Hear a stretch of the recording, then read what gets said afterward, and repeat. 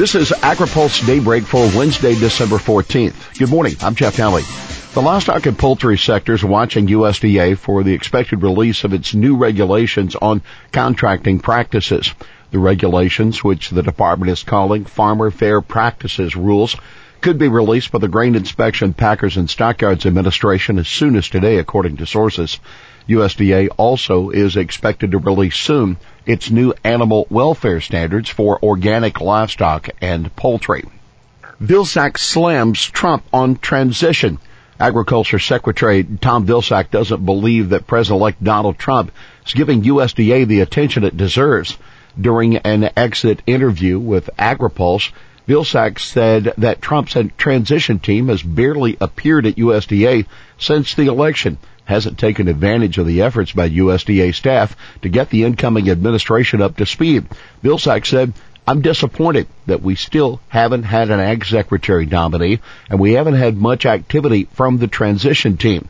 He said, "I think we've had one person here for a few hours, and then that person was told he couldn't do the job. And then we had a second person, and we've seen him like once. That's it." That second person is most likely Joel Leftwich, who is splitting his time between the transition and the Senate Agriculture Committee, where he's still the GOP staff director. Vilsack noted that his staff had prepared offices and briefing materials for the transition team.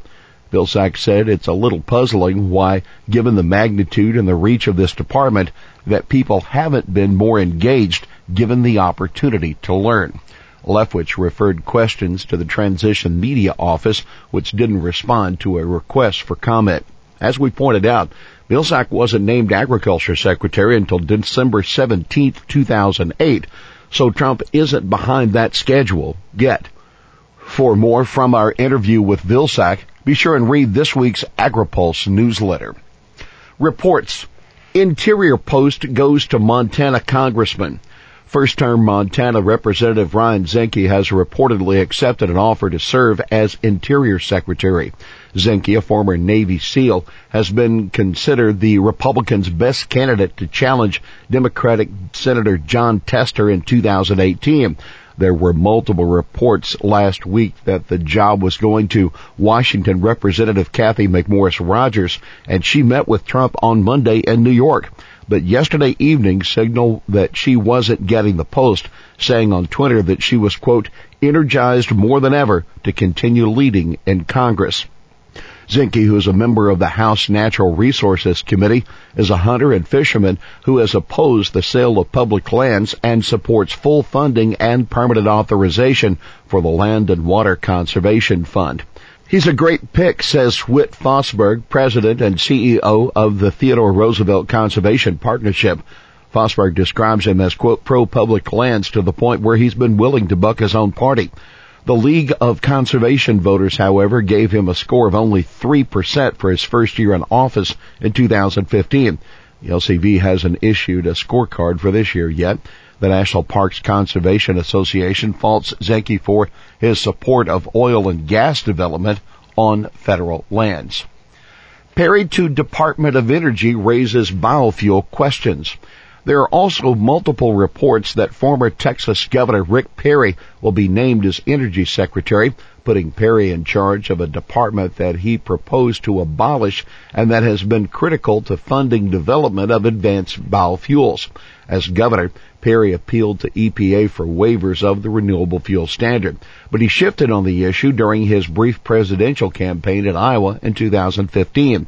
During a presidential candidate summit in Des Moines, Perry said that in asking for waivers, he was just doing what was best for his state at the time. Perry, who also served as Texas Agriculture Commissioner, said it was too soon to remove the RFS when there are still subsidies and incentives for other forms of energy, but he also said that renewable energy policy ought to be left to the states. In addition to funding biofuel research, the Energy Department has committed about $1 billion to biorefinery projects since 2007. The Advanced Biofuels Association declined to comment on Perry's possible nomination. Look for more on Perry's background in this week's Energy Pulse. EIA bullish on biodiesel growth. The Energy Information Agency sees biodiesel usage hitting 2.5 billion gallons in 2017. That's 500 million gallons more than required under the renewable fuel standard. That would be up from 1.7 billion gallons just last year. The extra biodiesel usage will help meet the separate requirement the RFS has for advanced biofuels. Ethanol consumption is expected to be flat next year at 14.4 billion gallons. EPA advisors scouring glyphosate findings. EPA's conclusion that found glyphosate is unlikely to be a human carcinogen will get a thorough review from a scientific advisory panel if yesterday's first meeting of the group is any indication. EPA officials presented their evidence and fielded some tough questions Tuesday from panel members, a group of scientists appointed by EPA to offer their opinions and the data used by the agency. Some panel members said EPA seemed to be ignoring its own guidelines for assessing carcinogenicity, for example, by limiting consideration of studies that have higher feeding rates for test animals. But EPA officials said they were confident they followed the guidelines. EPA also was questioned why it did not consider occupational exposure to glyphosate, but EPA said occupational risks are handled by OSHA. The meeting continues through Friday, after which the panel has 90 days to deliver its report to EPA. All of the agenda is devoted to public comments. Speakers are signed up from Monsanto, Dow AgroSciences, CropLife America, the Center for U.S. Food Safety, and Beyond Pesticides, among others. The review is part of the EPA process to re-register glyphosate. Here's today's He Said It.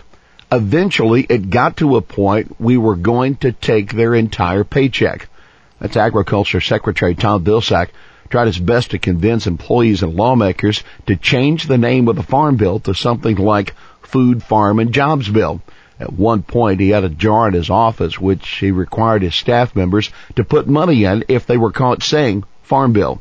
Some of them apparently wouldn't change their ways. Well, that's Daybreak for this Wednesday, December 14th. Agri-Pulse Daybreak is brought to you by McLeod, Watkins, Southern Miller, America's most experienced law firm in agricultural and derivatives law, and by the American Association of Crop Insurers. For the latest news out of Washington, D.C., visit agripulse.com. For Agri-Pulse Daybreak, I'm Jeff Alley.